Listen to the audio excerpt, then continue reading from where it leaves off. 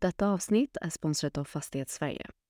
Fastighetssverige är Nordens ledande mediekanal i den kommersiella bygg- och fastighetsbranschen. Med en imponerad digital närvaro som lockar tusentals besökare är Fastighetssverige en betydande aktör som arrangerar flera spännande events och seminarier årligen med fokus på den kommersiella fastighetsmarknaden i Sverige. För de senaste nyheterna inom branschen och information om kommande evenemang, besök deras webbplats på www.fastighetssverige.se.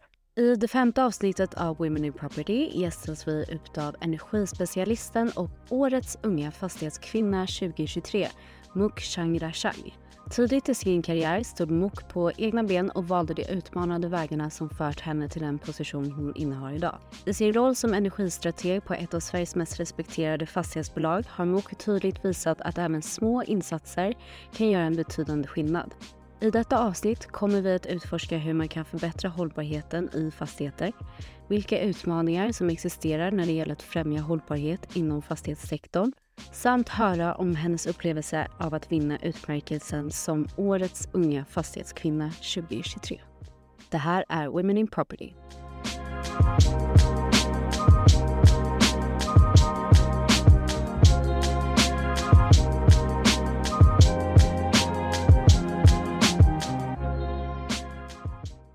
Varmt välkommen till Women in Property. Hur står det till idag? Jag mår jättebra, tack. Ja, härligt att höra. Innan vi går mer in på din karriär så tänkte jag fråga dig först och främst vem som inspirerade dig mest när du växte upp. Ja, den första som jag kan tänka på är faktiskt min mamma. Ja. Hon har alltid varit min förebild sedan jag kan komma ihåg. Hon är en stark kvinna som har levt i många länder och sätter den nivå för mig hur jag vill vara som kvinna i akademiska värld, och sen att man vågar satsa på karriär medan man håller balans i hemmet också. Vad jobbade din mamma med? Hon är utbildad ekonom i Thailand, och sen efter många företagande som hon sysslade med sista åren till ekonomikrisen kom till Thailand och hela världen 2008, så flyttade hon hit till Sverige. Och därmed följde vi med också barnen och började om från början, kan man säga. Och hur gammal var du då? Jag var på väg att fylla 18 år. Jag var 17 då när jag kom till Sverige. Det måste ju ha varit ändå svårt att man hade liksom hela sin uppväxt redan någon annanstans, så att man kanske kände att man behövde börja om. Ja, så kände jag också. Först var det ju så att jag skulle komma redan tidigare, ett par år innan. Och sen valde jag att flytta till Brasilien innan dess. För att plugga gymnasiet där ett år. Och hur var det? Lärde du dig någon portugisiska? Ja, jag lärde mig portugisiska. Jag lärde mig att världen är större än vad man tror. Som en 16-åring så trodde man att man kunde allt. Men där så, i Brasilien så var också en vändpunkt att öppna upp hur man ser för sig själv, hur man ser världen i stort. Och efter det beslutade jag att komma till Sverige.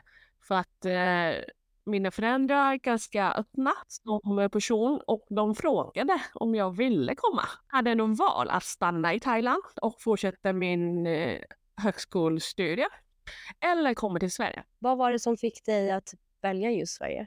Dels för att föräldrarna kommer ju hit. Och sen efter Brasilien så insåg man ju att man behöver vara på en plats som finns möjligheter. Så då tänkte jag att Sverige är mer öppet som land, och det finns fler möjligheter för mig att växa. Även då jag inte visste riktigt vad jag ville göra. Och då började du plugga direkt på KTH eller? Det målet hade jag, men det gick inte så lätt. Jag kom när jag var 17, nästan 18 med ett gymnasieutbildning. Men man kunde inte börja på KTH direkt eftersom själva kandidatutbildning i Sverige är ju på svenska. Och då behövde jag läsa om gymnasiet faktiskt. Hela gymnasiet? hela gymnasiet. Oj jäklar. Eftersom jag var för ung för att börja på komvux som är 20 år gräns. Så antingen kunde jag vänta till jag fyllde 20 för att börja på komvux eller läsa jag om gymnasiet och sen söka på högskolan som vanligt. Det måste ju ändå ha tagit lite på ett självförtroende, för jag tänker man då sitter där och tänker jaha, nu måste jag börja om igen. Jo, det var inte lätt att börja om när man var ändå vuxen nästan. Det var ju 17-18 då och på ett nytt land och nu så börjar jag om från början. Nya människor, nytt språk och kanske nya karriärvägar eftersom man visste inte riktigt om jag kunde satsa samma dröm eller samma mål jag hade innan jag flyttade hit. Och då körde du alltså 3 år. Precis. 3 år av gymnasiet igen. Och sen började du på universitetet, eller gick det någon tid däremellan? Alltså väldigt impressive att det gick på 3 år. Ja, och tack vare jättebra kompisar och lärarna som förstod utmaningen jag hade. Att man kunde läsa engelska till exempel som en och samma kurs, även det är delat upp på ABC. Eftersom man visste att man hade svårt och sen kunde jag läsa som en helhet under 3 år istället för respektive kurs. Det är många som hjälpte till om man säger så. Ja, men och visste du redan då att du ville hamna in på fastighets kanske branschen eller lite det området, eller var det någonting annat som lockade just under den tiden? Jag skulle tycka att jag alltid velat vara ingenjör och sen just bygg eller arkitektur och fastighet alltid varit den nischen eller områden jag vill studera eller vill jobba med. Det kommer lite så att jag gillar saker som är konkret och man kan se att det växer. Det kommer från barnsben tror jag att jag gillar att bygga Lego. Även spelar ett spel som var jättepopulärt då under 00-talet som heter The Sims. Det kommer jag ihåg. Och det gillar jag jättemycket. Att konstruera, bygga upp och sen se hur människor samlas och skapa samhälle tillsammans. Mm. Och hur länge var din utbildning på KTH? Jag gick den 3-årig utbildning, högskoleingenjör i byggteknik och design. Och tyckte du att utbildningen var mer praktisk eller att man fick lära sig mer teori? Det mesta är nog mycket teori och själva tekniken av byggande som redan finns. Ja.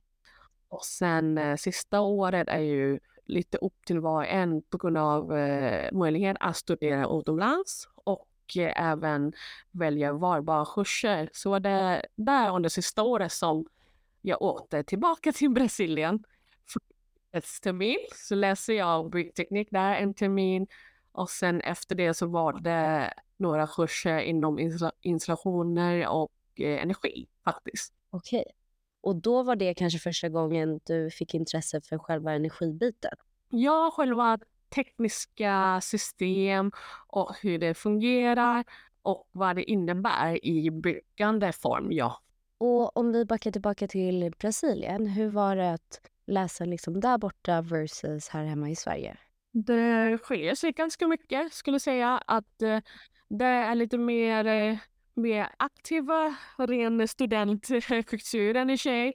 Men själva kunskapsbaset är ju Sverige och Europa i stort mycket före gällande teknik. Så för just Brasiliens med byggande sätt finns det fördel att på grund av tropiska klimatet så mycket fokus och utveckling ligger hos material. Vilken tycker jag att det är väldigt roligt att få lära sig av. När här borta bygger vi ju väldigt mycket trä. Så där är med andra till exempel tegel, betong på grund av variation av klimatet då. Mm. Och är det någonting som du känner då du har tagit liksom som inspiration när du sen väl har börjat jobba här i Sverige? Ja, inspiration som jag får med mig är att det finns alltid lösningar. Mm. Men man kanske tittar från fel vinklar eller man har inte hittat rätt personer än. Men lite den mentalitet har jag fått med mig tills idag skulle jag säga. För du jobbar ju just nu som energiexpert på Bonnier Fastigheter. Men innan vi pratar lite om vad du gör exakt på Bonnier så hade du också några jobb innan du började där. Kan du berätta lite om vad du lärde dig mest från de jobben? Ja, innan Bonnier så redan under skoltiden då på FTH så fick jag sommarjobba 2 somrar på Scania faktiskt. Mm.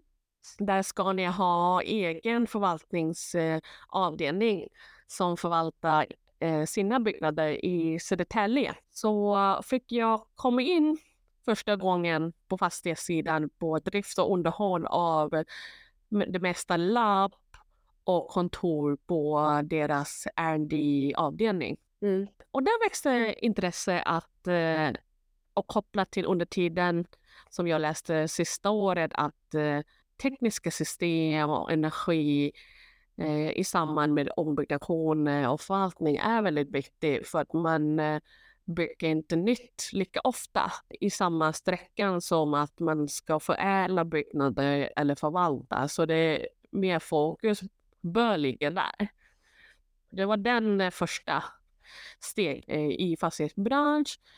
Och efter KTH så sökte jag mesta konsultjobb eftersom jag vill börja någonstans som man kan prova lite allt möjligt inom branschen. Och konsultyrke har ju den rätten, eller vad man ska säga, att där får man prova med allt. Alla typer av projekt, alla kunder.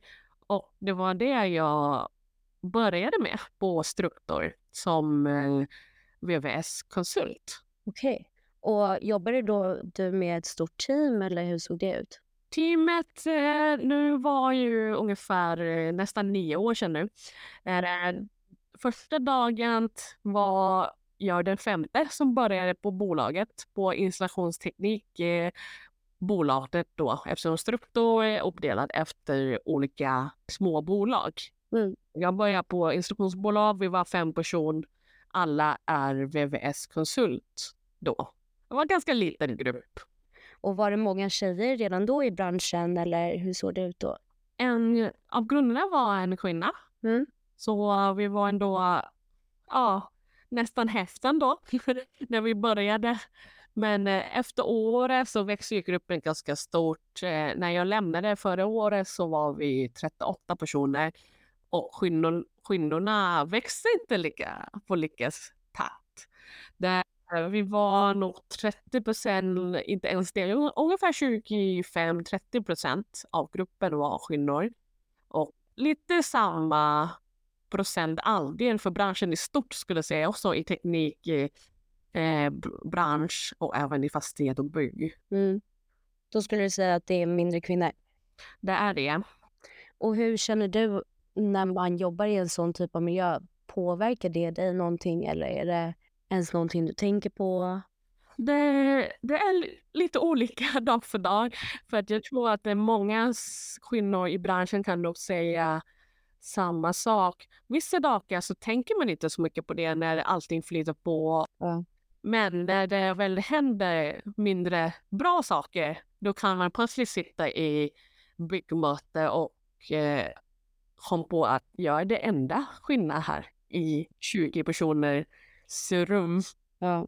Och då upplever jag ganska starkt att men det är någonting som inte går rätt till. Det är som lite elefant i rummet. Och just det, sån situation så upplever man det som en minoritet. Absolut. Är det någon gång som du känner att du har blivit, engelska ordet belittled för att du är just den med kvinnan i rummet? Ja, det är ofta än vad man tror. Speciellt i den nischen under teknik subgrupp som jag är på, så kallad installation i bygg- och fastighetsbransch. Oftast är jag ju enda kvinna i projekten eller i rummet. Och när jag väl kommer in i djupa tekniska frågor så brukar det vara ganska vanligt att andra vänder sig till manliga kollegor eller andra personer för att få svar. Även jag som pratar. Mm. Det händer ganska ofta. Och sen är många som väljer att prata med manliga kollegor som är kanske praktikanter med i vissa sammanhang, eller prata med mig som är projektledare. Mm. Så det finns fortfarande en sån situation. Och vad brukar du göra i sådana situationer? Det beror på hur det startar. Om det är medvetna personer som gör för att visa att man har mer makt eller någon slags översittare, så brukar jag markera ganska direkt eller spegla själva situationen att det här är inte okej, genom att prata inte med personen och göra samma sak, att prata genom personen med den personens kollega istället. Mm. Eller så. Men det finns en del som inte är medveten av det de håller på med, så brukar vara ganska lätt att bara säga snäll att ja, alltså det är jag som ansvarar för det här projektet, så det går jättebra att prata med mig direkt, så kommer de vara ursäkta. Självklart att det ska bli så. Så vi får bara förstå och hjälpa till. Ja, nästan så att man dumförklarar lite då. Men du blev ju partner på Struktor. Ja, precis, på installationsteknikbolag. Ja. Exakt. Kan du berätta lite om den resan att gå från att vara liksom konsult till att bli både partner och styrelsemedlem? Ja, den resan var inte planerad, om man ser det så. Och när man började första jobb som jag gjorde, så jobbade man all sin styrka, man går all in, gillar det man gör och går i någon slags flow i det man kan. I min sammanhang var jag konsult. Och jag tycker det är viktigt för min del att jag kunde uppnå det här resultatet genom att få vara delägare och styrelseledamot, att man är i den miljö som är öppet för det. Och för mig var det så att jag hade chef, vd, som ser min potential och var öppen för att prova lite på annat sätt att utveckla. Att inte traditionellt sätt att gå efter senioritet i ålder eller hur många kunder man har haft i 10-20 år, utan gå på yngre profil som gör det väldigt bra jobb i dagliga basis och sen kommer ju göra bättre om man får rätt förutsättningar. Mm. Så det är lite så att det var en kombination av hårt arbete från min sida och även alltså rätt ledare och företag. Sen så lämnade ju du där förra året och började istället som energistrateg på Bonnier Fastigheter. Mm. Och då är min nästa fråga till dig hur en dag på jobbet på Bonnier Fastigheter kan se ut. Energistrateg kan i sig vara ganska självklart när jag håller på med energifrågor i fastigheter. Eftersom den här rollen är ny hos oss på Bonnier Fastigheter, så har jag 100% möjligheter att forma efter de strategier jag har planerat och efter växande behov. Så dagarna ser lite olika ut, men mitt sätt att planera mina dagar är att gå efter temadagar. Att denna vecka är lite förhandlingstema. Då menar jag att nu ska gå all in och förhandla med alla våra energibolag för att få bättre pris, se över att det inte finns slöseri och se över hållbarhet i värdekedjan till exempel. Vissa veckor kan gå efter att nu ska gå och lära mig fastigheter, värmesystem för att effektivisera effektuttag, att gå djuptekniskt, att de här veckorna ska bli analysvecka. Då har fler möten med tekniker, gå djup i analys i simuleringar i Excel och olika program och sen försöka följa upp det. Så väldigt olika. Ja, det låter som att man får lära sig väldigt mycket. Ja, man får lära sig väldigt mycket så länge man är helt öppen för det. Eftersom rollen är väldigt brett och jag skulle kunna säga att energistrateg på andra fastighetsbolag gör inte det exakt samma sak som jag gör heller. kanske ger mer på det andra fonden och mindre på ena. Så det är olika balans och matcha det man kan och personlighet skulle jag tycka.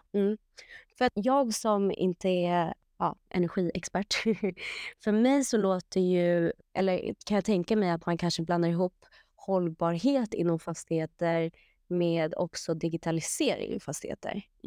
Men hur skiljer sig de två åt? Det är egentligen alltså två olika saker. Hållbarhet i sig är väldigt övergripande begrepp.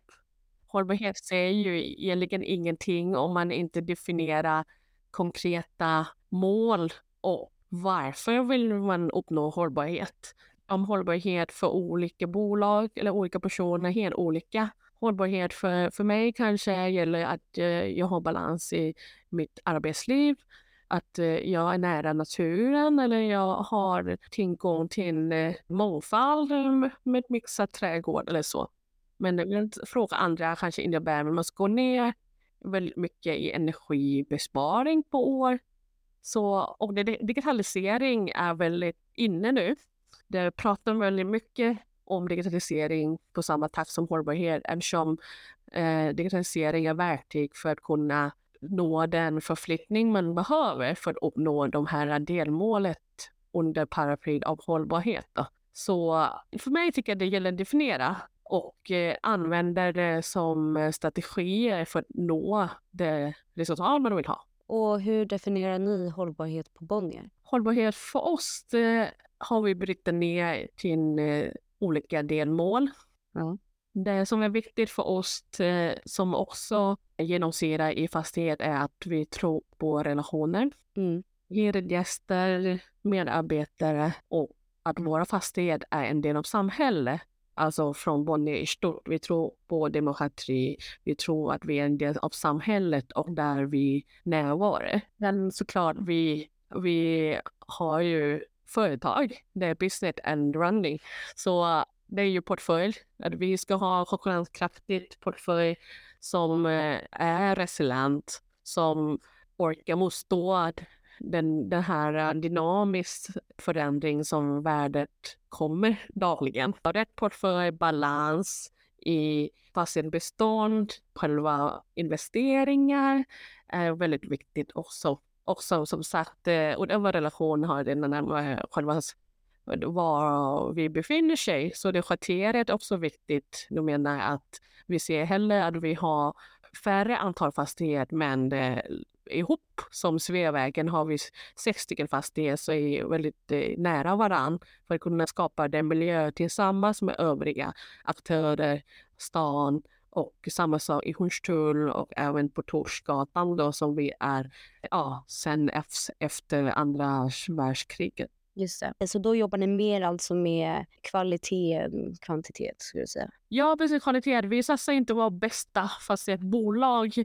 någonsin i omsättning eller vad kan det vara. Men vi tar ansvar. Vi har 200 års perspektiv på alla fastigheter vi äger. Vi är inte ett transaktionsbolag som vi köper det här och vi hoppas att vi säljer till en väldigt bra pris och lämnar problem till nästa. Det gör vi inte. Nej, då kan jag tänka mig att det är så stora frågor och mål som man arbetar med. Hur bryter man ner dem liksom? Och så att man verkligen känner att de här actionerna som vi gör just idag kommer göra skillnad? Ja, jättebra fråga för de här frågorna som är väldigt viktiga när det gäller hur får man att det händer i organisationen när det gäller mål och energimål.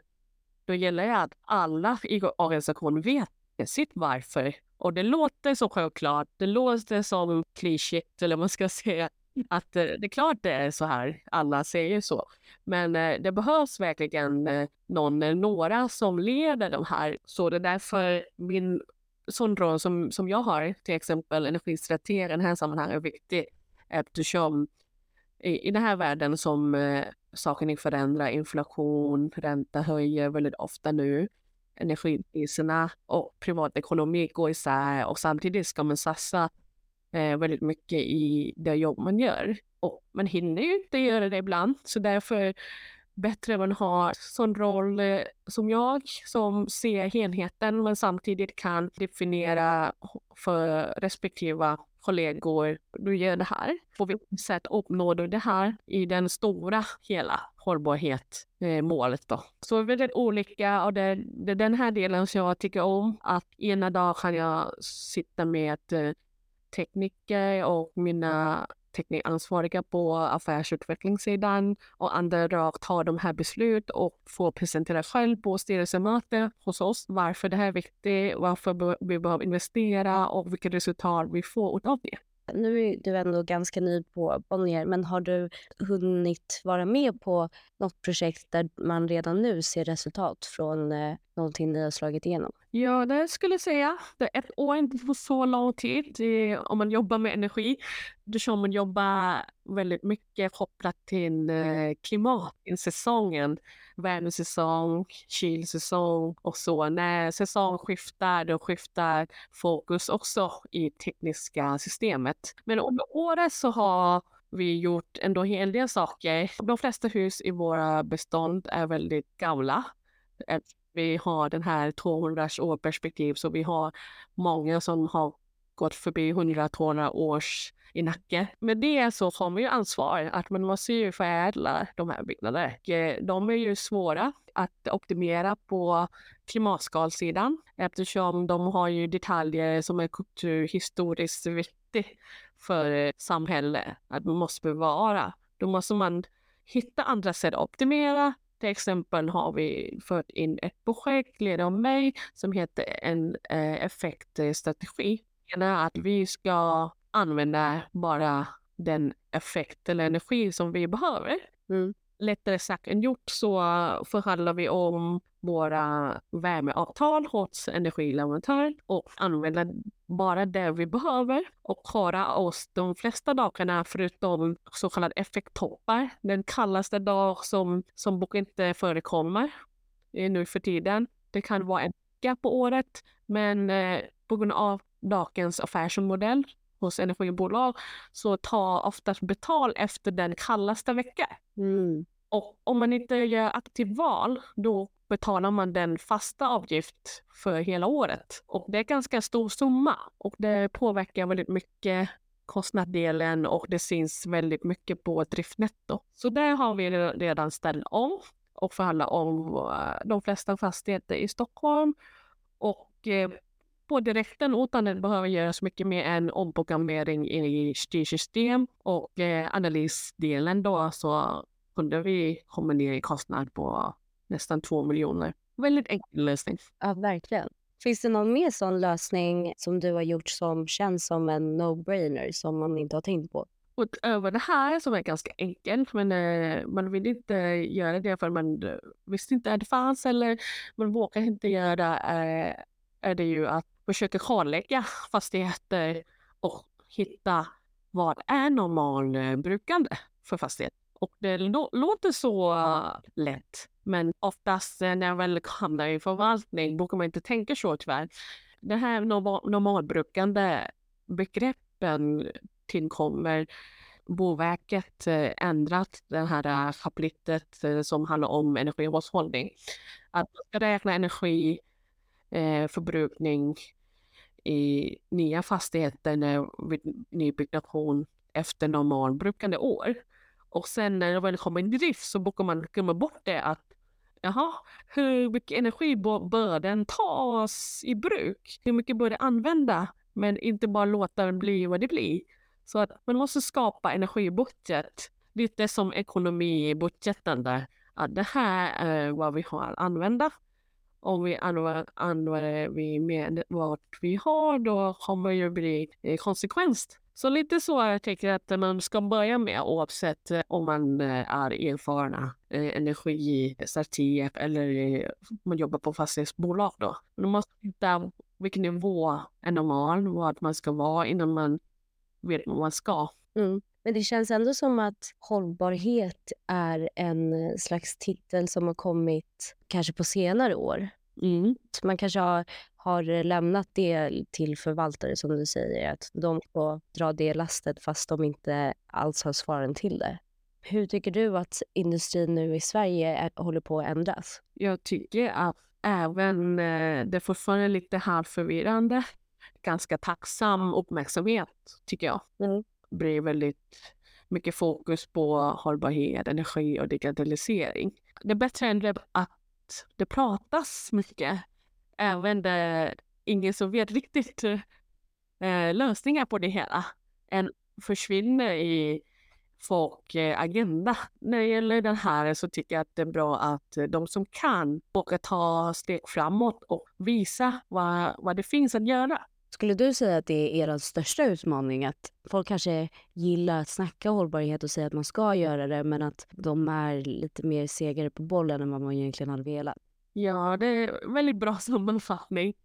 Det börjar bli ganska ovana när det gäller hållbarhet. Lite så att varje gång jag går på olika seminarier, jag är ganska tacksam att det lyfts upp, men innerst inne så vill jag säga, vad är det mer? Har vi något konkret som vi kan göra? Till exempel på tal om projekt som vi gör. Vi startade igår på Bonnie fastighet också geoenergianläggning. Som vi istället för att köpa väldigt stor mängd energi som orsakar klimatutsläpp, så väljer vi bara egna energilagring genom borrhålet då, för att kunna nyttja den fri energi från berget.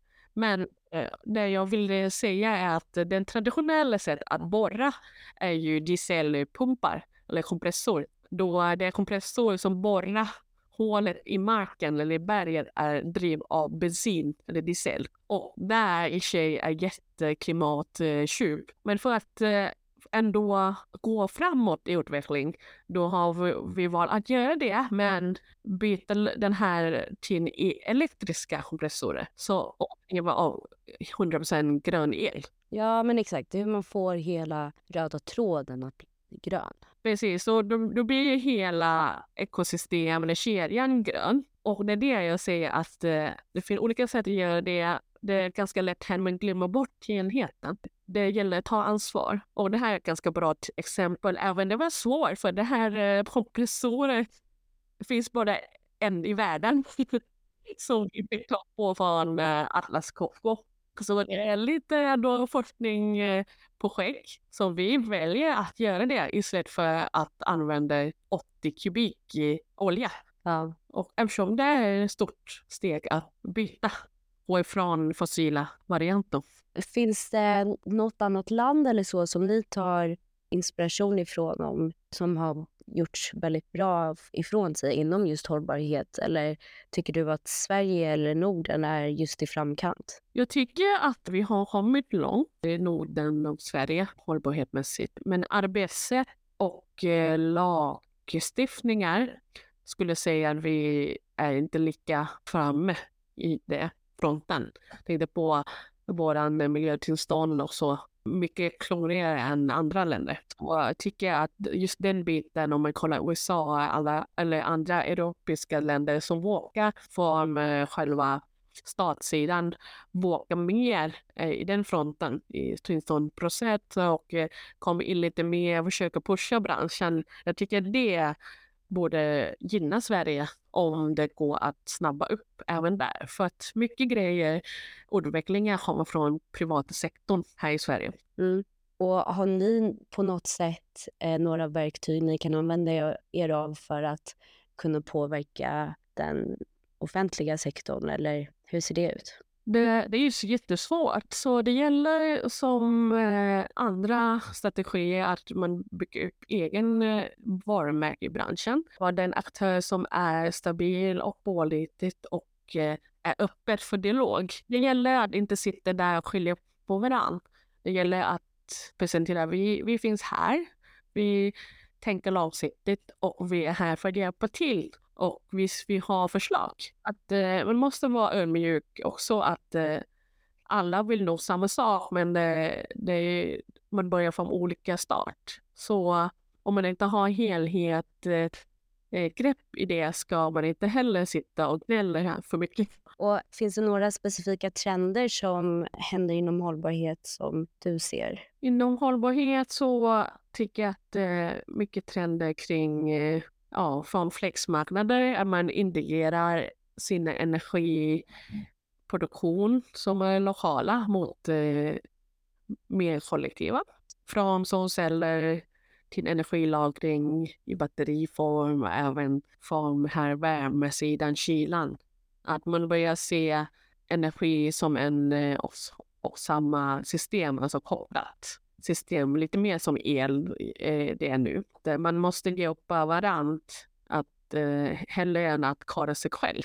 Och det andra, biologisk mångfald har kommit väldigt mycket på agenda. Det är också väldigt svårt att veta hur man ska göra. Även i Sverige har vi mycket skog och så. Då biologisk mångfald som jag ser det utmanat är ju kopplat till klimatförändringar. Det är E6 nu visar ju tydligen att det är väldigt viktigt utöver det hur klimatförändring kommer påverka mer än vad vi tror, även i urbana miljö. Så det är lite mer helhet, tänkande, hållbarhet, ögon behöver man ha. Kunna gå vidare och inte göra någonting sämre för andra. På tal om E6 och att den fallerade.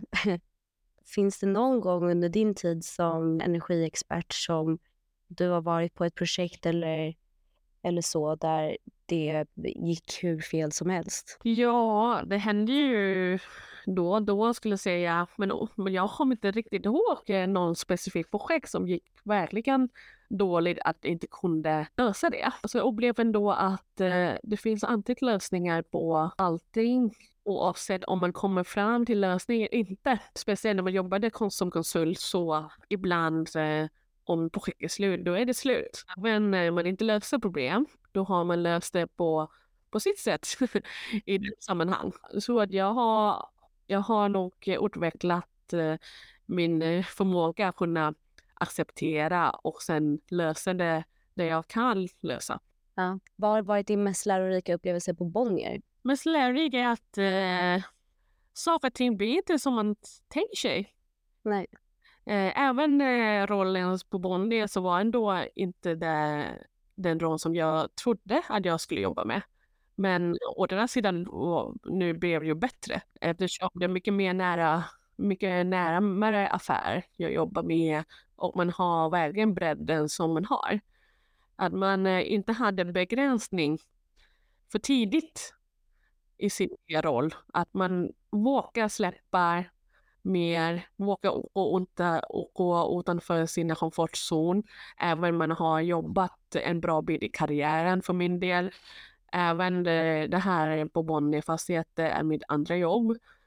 Så nu går jag in i min 10:e år i branschen. Att man kanske sitter och tror att man har jobbat nästan 10 år.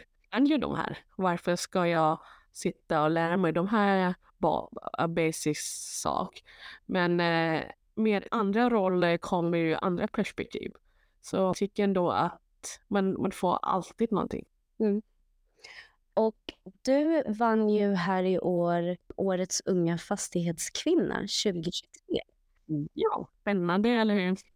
Ja. Hur var det när du fick reda på att du var nominerad? När jag fick veta att jag var nominerad av mina kollegor och kursare då, så blev jag väldigt glad av att det är många som har tänkt på mig. Och jag tyckte ändå att just nominering räcker bra. Jag har inte tänkt så mycket att jag skulle kunna vinna det här priset. Ren för att historiskt sett så det här priset har funnits i 10:e år. Och det har inte varit någon som har min profil. Då siktar mest på att det är teknik eller energinisch då. De flesta har varit antingen investerare, transaktionsansvarig eller förvaltare. Sen så efter du fick priset så gick ju du ut på LinkedIn och skrev att du vill, genom att hedra att du då fått din nominering, så vill du bidra till en social change.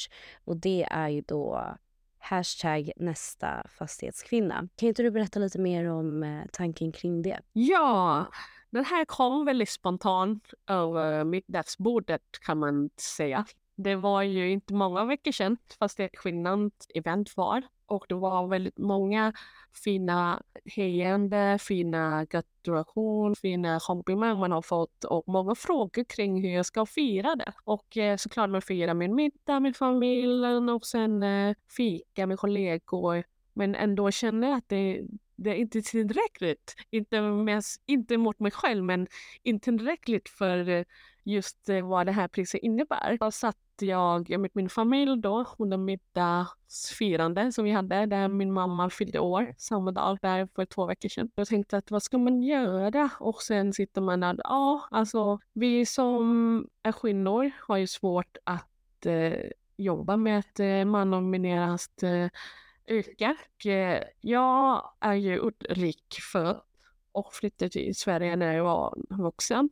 Och plus det är jag ännu svårare. Då upplever jag aldrig att jag har haft svårt att få ett jobb i den här branschen. Jag har alltid haft lätt att få många möjligheter från olika håll oavsett om jag är nyexaminerad eller jobbat ett tag. Så jag tittade att jag skulle kunna jobba. Fler som vill ju komma in i den här branschen. Och då har jag på att men jag kan ju nog starta någon sån där challenge. Dels för att kunna hjälpa så många som det går, kvinnorna. Och även sätta lite den här på agendan mot övriga branschen. Att nyttja nätverk som jag skapar nu i samband med att jag vunnit det här priset. Synliggöra ett problem. Alltså även det är så sorgligt att säga att det är ett problem, men det är det. Så jag börjar redan nu med 2 tjejer. En kvinna som jag kommer att presentera inom kort på min LinkedIn. Har försökt söka jobb i 1 år nu. Har inte fått någonting och a-kassan är slut. Så hon var tvungen att gå tillbaka till första jobb hon hade som är barnskötare. Och det är så sorgligt att en färdigutbildad högskolenivå kvinna behöver prioritera att överleva och ta hand om sin familj. Gå tillbaka som när man startade det här karriären på innan det ens börjat. Så där rullar igång så utan att veta exakt hur många kommer jag kunna lyckas hjälpa till nästa fastighetskvinna 2024. Ja. Och jag tror att vi tar en kvinna i taget och hoppas på nästa. En kvinna i taget, jag älskar det. Precis. Ja, men då hjälper du till med som sagt CV-granskning, nätverk. Ja, precis.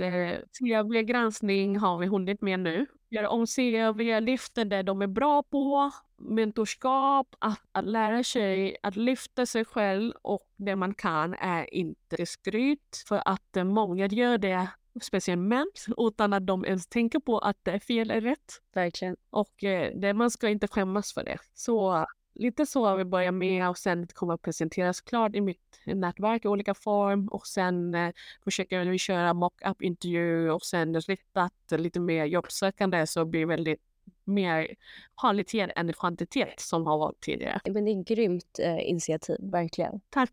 Så hoppas verkligen att den kommer bli synligt i branschen och fler kommer öppna upp bara vid sin rekrytering i sitt företag att kanske ska man prova blanda kandidater. Bara det även indirekt tycker jag att det är värt det.